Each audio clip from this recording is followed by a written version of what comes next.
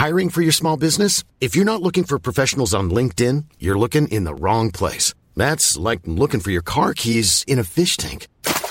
LinkedIn helps you hire professionals you can't find anywhere else, even those who aren't actively searching for a new job but might be open to the perfect role. In a given month, over 70% of LinkedIn users don't even visit other leading job sites. So start looking in the right place. With LinkedIn, you can hire professionals like a professional. Post your free job on linkedin.com/people today.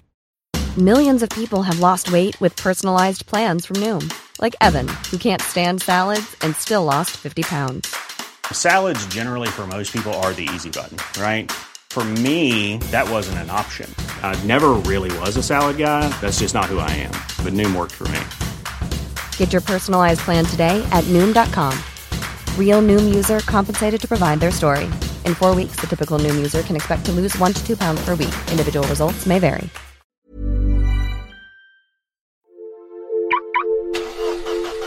This is a Manhattan-bound B Express train. The next stop is Grand Street. Mind the gap. Hello, I'm John Elledge.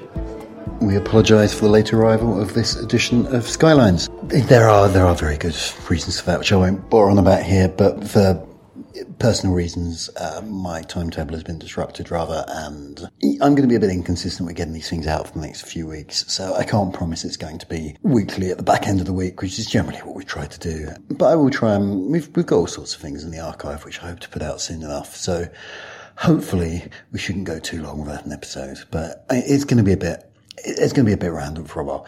Anyway, this week I'm very excited to have as a guest somebody who wrote my favourite book I read last year, and you'll be very pleased to hear that it's all about trains.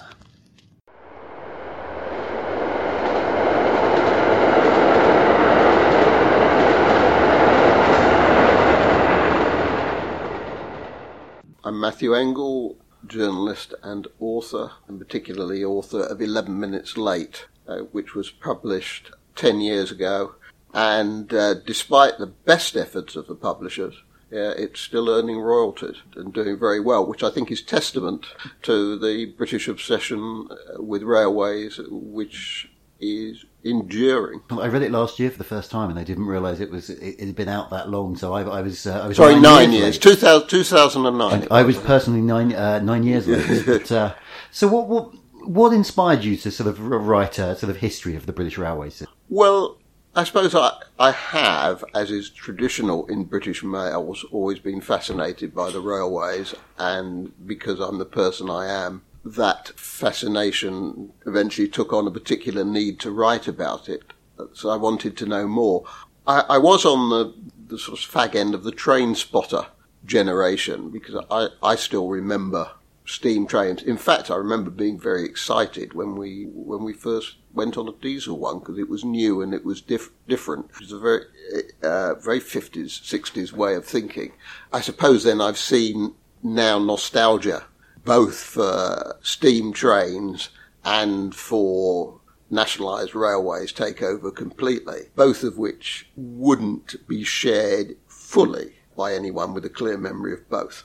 Something I found particularly interesting about the book actually is the section about how when train spotters first emerged as a phenomenon in the 1950s, they were seen as terrible troublemakers. They were seen like it was like mods and rockers or something, which doesn't really fit with the image you have these days, does it? No, well, of course, the train spotters you still see. There's a gaggle of them most mornings on Newport Station, where I mostly travel from. However, the numbers do seem to diminish slightly over time, and they are not being replaced. And these would be the very boys who stood on stations, possibly on the same station in their case, 60 years ago, when the fad was at its height. I regret not really being a train spotter, actually. The railway was only a mile up the road. The main line to the north was the line out of Euston, which would have all kinds of interesting stuff. And I suppose I was more interested in football and cricket. Fair enough. I think that's probably the more natural choice, I think, at that age. Probably. I don't know. It's a road not taken, or a line not taken, or a train or a train not taken. I didn't do it, but I feel sorry about that. So the kind of through line of your book is the message that really comes across clearly is that the railway system sort of stumbles from one disaster to another. It's never quite like it's somehow sort of done a surprisingly good job, despite the fact that it's always been terrifically badly run. Whoever is in charge of it, is that a fair summation? I think that's a perfect summation, better than I could put it. I think, not being a train spotter instinctively, my affection for the railways has always been nuanced. I like it as a means of travel. I like going by train. I don't like cars very much. I have never particularly enjoyed driving. I've never got the kick out of that some men do. I do like the feeling of travelling by train. There is nothing more luxurious to me than the idea of having dinner on a train. Diminishing pleasure, but one I still enjoy. And now that I'm, as you know, John, I'm travelling around Europe intermittently for the New Statesman and doing profiles of country. And I'm trying, wherever possible, to do everything by train. And I'm once again experienced that wonderful relaxation that you only get when you're on a train and not really going anywhere, or not going anywhere you have to be at a particular time. And just revelling in it has always been an enormous pleasure to me. And there is something about being on a train on a long journey, preferably in a nice quiet carriage with no one else in it, or at least no one else you don't know, and a really good book. That's absolute perfection. But it never happens in this country. And what happens in this country, partly because this is Britain, partly because I'm always travelling to get somewhere in a hurry and I'm usually late, is stress, lateness and cock-up. So in Europe, as I understand it, a lot of the railways are still run by the various states. In Britain, we've got this kind of odd hybrid system where the trains are run by private operators. But Jeremy Corbyn's Labour Party is now talking about nationalisation again. Is that going to sort of suddenly bring about this kind of utopian vision of like, well, we have these much more relaxed European style trains? Is nationalisation going to solve our problems? Okay, let's go back to the history. My thesis is that every change that's ever been made to the railways has basically been a cock up, and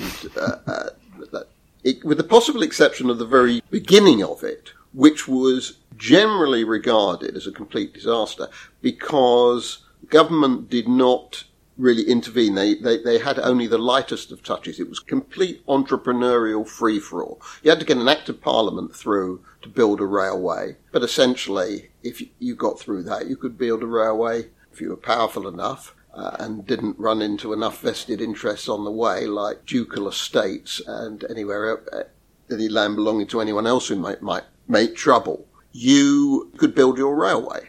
And that's what people did. And the mania was such, like all the great manias of history, through tulips and dot-coms and bitcoins and everything else, was such that nobody really thought, were these lines ever going to make money? And in the latter stages, many of them were losing money from about day 2. And absolutely crazy lines were built. And it all happens very quickly, doesn't it? There's a sort of 15-20 year period where most of the British rail network goes from, it just appears in like 20 years. Most of it, yes. And indeed, in the length of time that it now takes to get a small improvement, something like the Ordsall Curve in Manchester, it was about 200 yards of extra line in order to improve connections between one side of Manchester and another. It's taken decades to get that done. 200 yards of it, and thousands of miles were built in the same period of time. Now, the general feeling of, I suppose, most railway historians was that this was all anarchic and ridiculous, and that foreigners did it much better. The Belgians, who have actually the most extensive railway system in the world, though not the most efficient, actually sort of planned it on paper. And the German railways were essentially handed over to the Prussian army. The Prussian army were more or less in charge of how the German railways were built. And that was specifically for what the Prussian army had in mind. which was not nice, as subsequent events proved. And yet, the weird thing is that when war came, and particularly the Second World War, it was the British that had the advantage because of the complete anarchic overbuilding of railways actually turned to our advantage, because there were so many routes that were hardly ever used, snaking through countryside.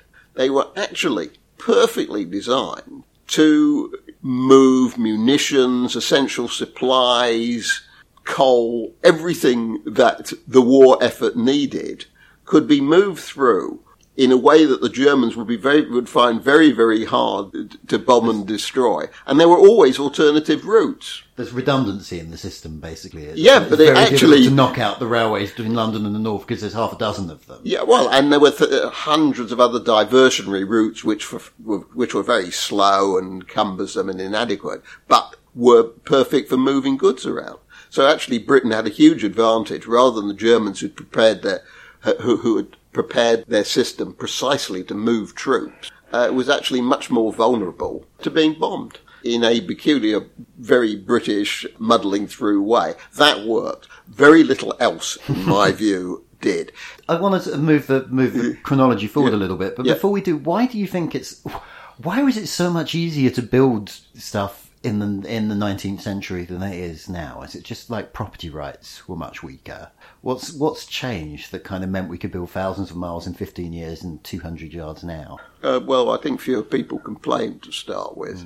NIMBYism was not the force that it now is, unless you were powerful enough to prevent it.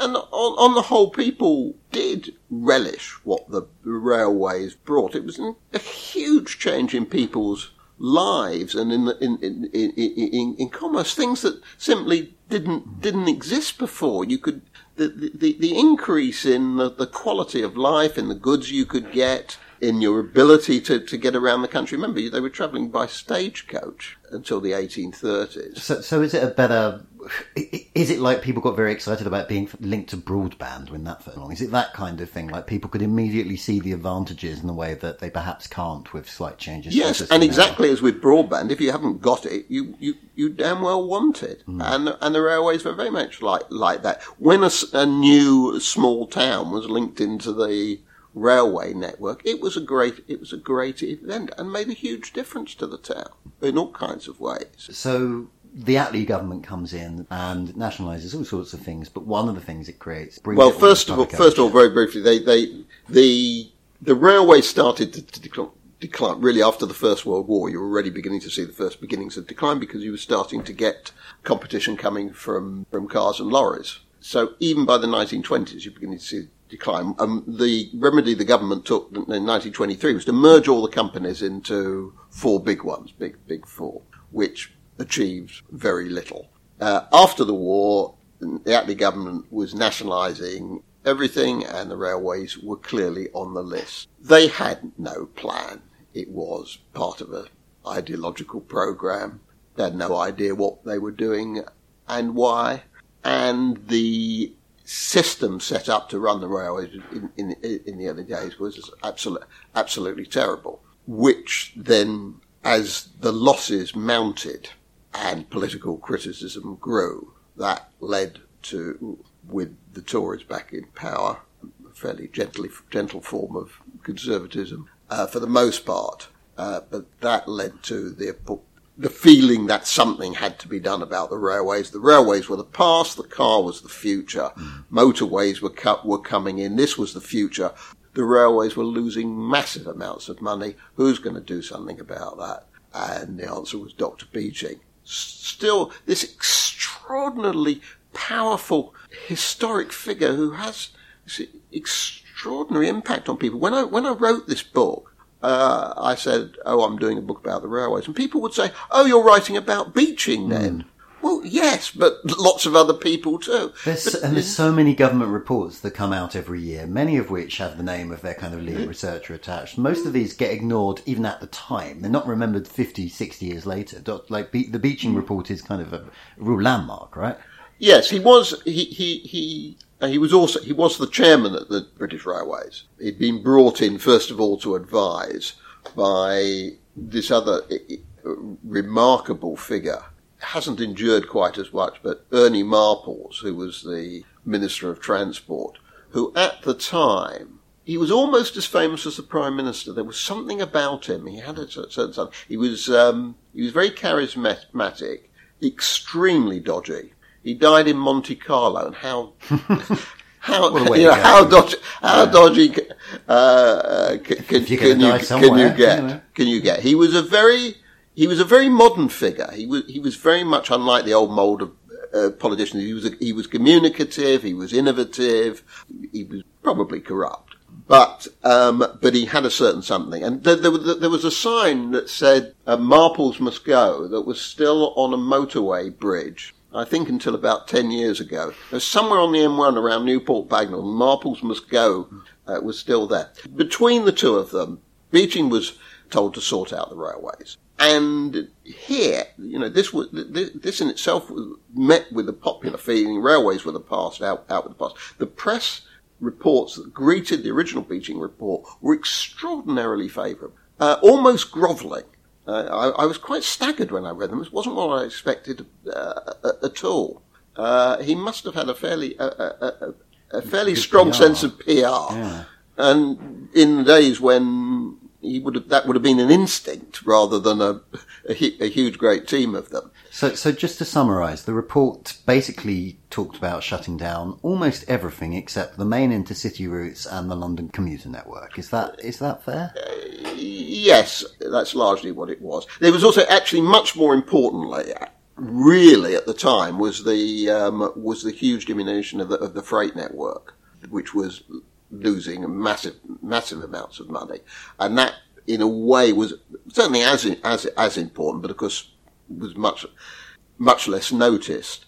The eventual closures that happened more or less took the form of that Beeching suggested. Some lines were saved. Some things were in there that would seem incredible to us now. For instance, the North London line, which not merely is now part of the Overground, extraordinarily important metropolitan route. It's also a vital part of the freight network. So that didn't happen. Some lines were saved. Some lines were actually closed that he didn't recommend closing. And of course, a lot of this stuff, there were lines, many of which had already gone, but some of which were still there, which was simply unused. I've got in the book, if I may mention that for a second, I've got extraordinary stories about some of these mad rustic routes that nobody ever went on. There was an enormous amount of railway coverage in northern Norfolk, wasn't there? Like this place with a population of about 12 people had 4 railway lines or something. And they tried to bring them back. Melton Constable was a little village in Norfolk. I interviewed the last station master for the book. It was a huge railway junction at the time on an outfit that was originally known as the Midland and Great Northern, or more often called the Muddle and Go Nowhere. Beeching was right to see that things needed pruning. What he couldn't see, it was a real future for the railways at all. All he saw was the management of decline. That's what he thought he was doing, and that basically the railway network would become a very minor part of British transport. He couldn't envisage that the very rise of the car would in itself create impossible amounts of pollution and congestion that would in themselves be part of the movement back to the railway. He couldn't foresee, perhaps understandably, the extent to which patterns of commuting would change, and so on. But basically he had no vision for the railways at all, no positive vision. And that to me is the huge error that he made. Hey, I'm Ryan Reynolds. Recently, I asked Mint Mobile's legal team if big wireless companies are allowed to raise prices due to inflation. They said yes. And then when I asked if raising prices technically violates those onerous 2-year contracts, they said, "What the f*** are you talking about, you insane Hollywood ass f- So to recap, we're cutting the price of Mint Unlimited from $30 a month to just $15 a month. Give it a try at mintmobile.com/switch. $45 up front for 3 months plus taxes and fees. Promo rate for new customers for limited time. Unlimited more than 40 gigabytes per month. Slows full terms at mintmobile.com. Millions of people have lost weight with personalized plans from Noom. Like Evan, who can't stand salads and still lost 50 pounds. Salads generally for most people are the easy button, right? For me, that wasn't an option. I never really was a salad guy. That's just not who I am. But Noom worked for me. Get your personalized plan today at Noom.com. Real Noom user compensated to provide their story. In 4 weeks, the typical Noom user can expect to lose 1 to 2 pounds per week. Individual results may vary. There's never been a faster or easier way to start your weight loss journey than with PlushCare. PlushCare accepts most insurance plans and gives you online access to board-certified physicians who can prescribe FDA-approved weight loss medications like Wegovy and Zepbound for those who qualify. Take charge of your health and speak with a board-certified physician about a weight loss plan that's right for you. Get started today at plushcare.com/weight loss. That's plushcare.com/weight loss. plushcare.com/weight loss. How long did it take between the Beeching report and the railways actually starting to... When did passenger numbers start to increase again? When's the bounce back? I think you start to see it in the 1980s. That you begin to see numbers starting to creep up with the expansion, partly as the economy started to expand, and you had the decline of industry, the growth of finance, and therefore many more people commuting long distances, and particularly into London to work. And that's when you see people coming back onto trains. The rise in student numbers, I think, was a big factor because students use trains. You've now got many more people going to university, which they didn't do before, and they essentially travel by trains. This has just popped into my head. This might be nonsense, but I was wondering if the population of London is falling until about the mid-1980s. We don't know exactly when, because censuses only happen every 10 years, but there's an inflection point at some point in the 1980s where London stops shrinking and starts growing again. And I'm wondering if that may be a factor, given that London is so much the cornerstone of the railway network. Well, because within Greater London, you would be talking more about the underground.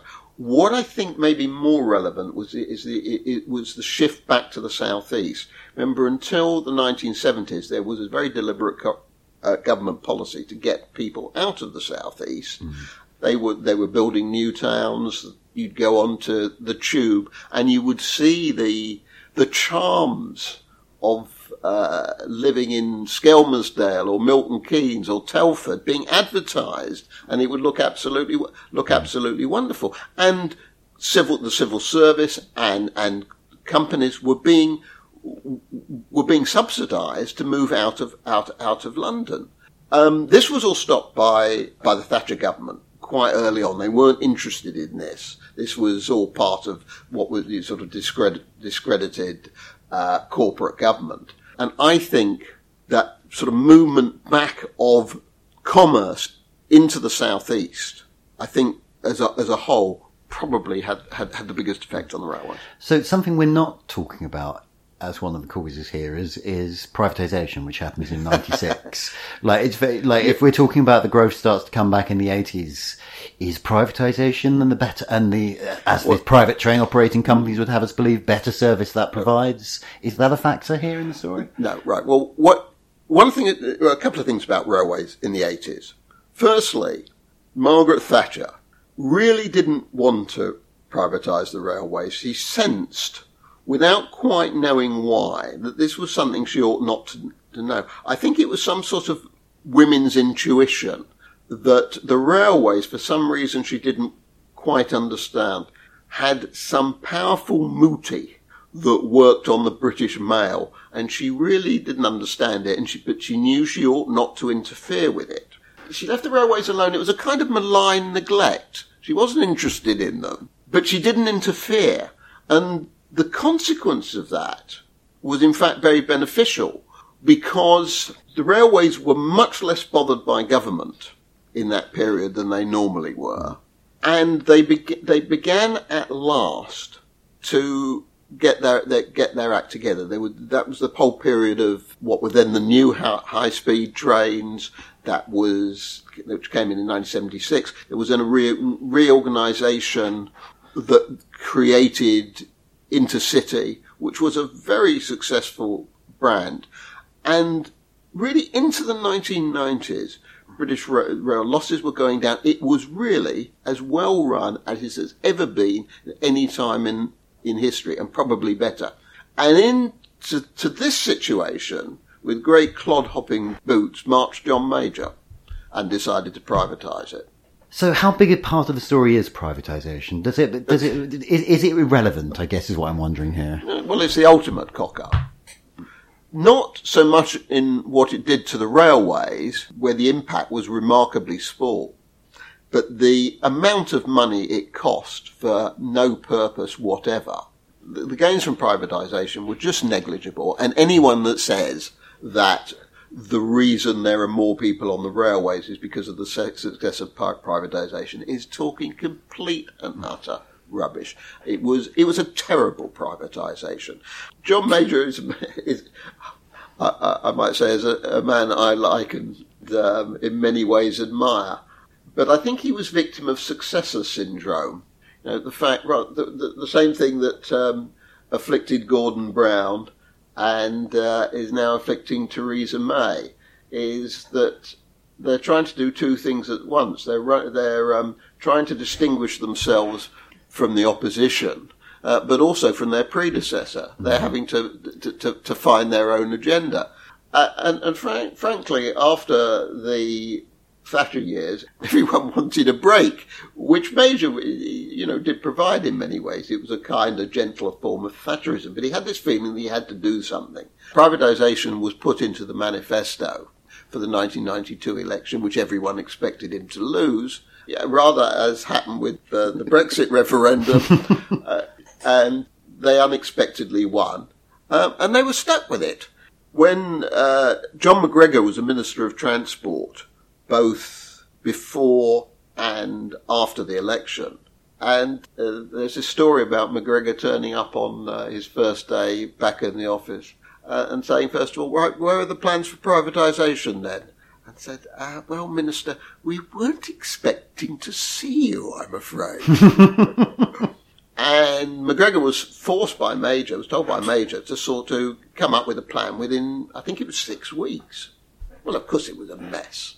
And they took this really terrible decision to separate the infrastructure and the trains, which is an absolute disaster. And the costs, all hidden. The cost in lawyers' fees alone for this process. Lawyers tend to do very well out of these things. Did they? That I think probably more than anything.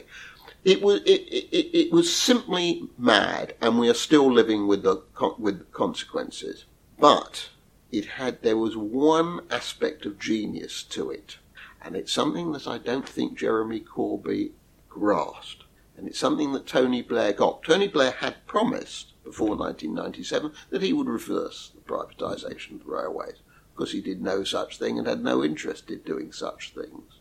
John Prescott, who was in charge of transport in the early days of the Blair government, was quite keen on some kind of mixed system, which I think would have been interesting had it happened. But what Blair got very quickly was the sheer genius of privatisation in this one respect. And I don't think it was intentional.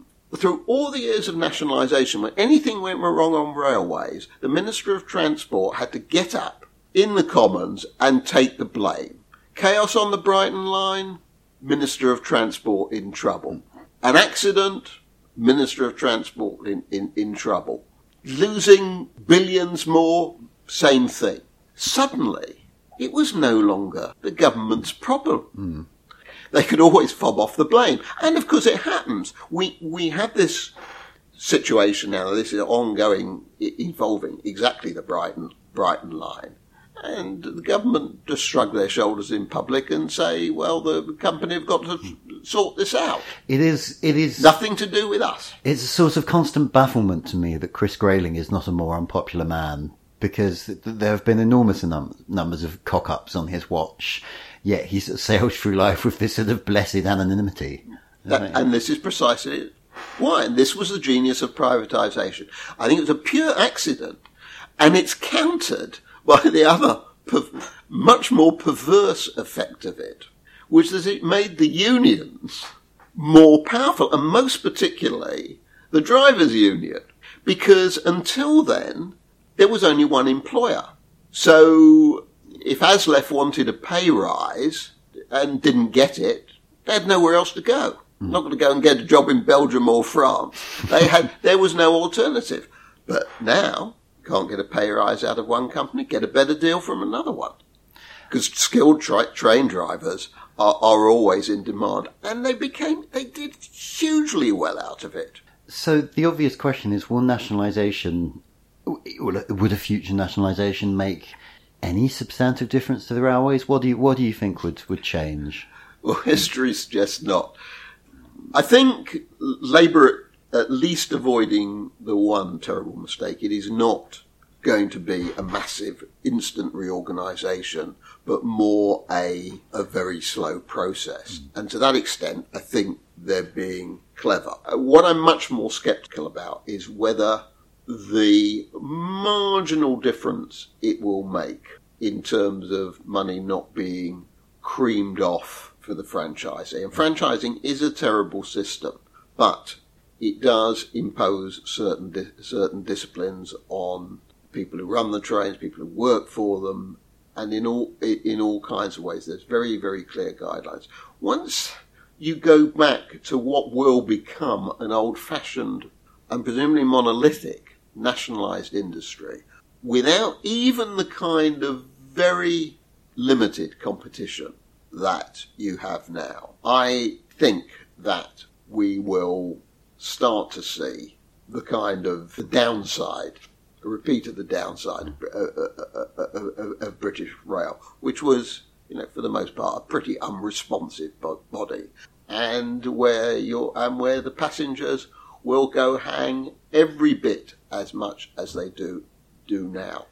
I'm not optimistic about it because I've never seen any of these changes have an improvement. So everything I've said up till now, I think is going to come true again in a different way. Also, I think what he hasn't taken into account, because the leader of the Labour Party, if I may say so, is not the most worldly wise politician that we've ever had, I don't think he understands that it then becomes his problem. Anything that goes wrong on the railways, he'll be to blame. That there has been this fantastic period that there has not been a single passenger fatality on the railways for I think it's 10 years, which is astonishing, completely unprecedented. And no passenger has been killed in an accident for 10 years now, which is quite extraordinary. Let's say when the sad day comes that sequence is broken, it happens on one of Corbyn's nationalised routes. Whose fault is it going to be? Mm. The point being that it's the politics of the situation rather than it's bad politics. Yes. I think he'll find it's bad politics, and I think I do think that there is a point here. It is a ridiculous situation that we do have nationalised railways because the train companies are being run by the nationalised railway of Holland, of Belgium, of Germany, of France. They've all got they've all got shares in it. I can tell you, as someone who has to travel on the Riva Trains Wales, owned by Deutsche Bahn, that the German railways would not treat their passengers this badly if they were German. This is a form of colonialism. It is ridiculous. For Brexit, perhaps. No, it predated that, Brexit, but it is ridiculous that no British nationalised company would be part of that. Can be part of that, but there would be a loss of expertise if all you got was some new British nationalised company, and we went back to the worst of the old system. That's the fear. I fear this is a very depressing point to end on. So let's very briefly end on a happier note. You spend a lot of time sort of travelling the railway network for your book. What was your favourite line? Oh, there's that. There's a lovely line in Norfolk I think it's the one that goes from Norwich to Yarmouth. I think I'm right. I think it's the one from Norwich to Yarmouth, which is absolutely gorgeous. The line that goes from Glasgow to the southern part of Skye, to Fort William and Mallaig, that is absolutely sensational. And there is a lovely little eccentric line, which is the one that goes to Looe in Cornwall. That's delightful. Oh, there's a much happier note to end on. Thank you very much for joining us. Thank you, John.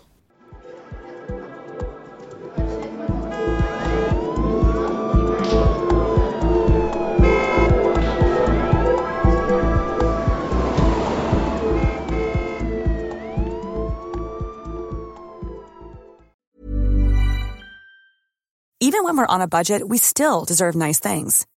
Quince is a place to scoop up stunning high-end goods for 50 to 80% less than similar brands. They have buttery soft cashmere sweaters starting at $50, luxurious Italian leather bags, and so much more. Plus, Quince only works with factories that use safe, ethical, and responsible manufacturing. Get the high-end goods you'll love without the high price tag with Quince. Go to quince.com/style for free shipping and 365-day returns.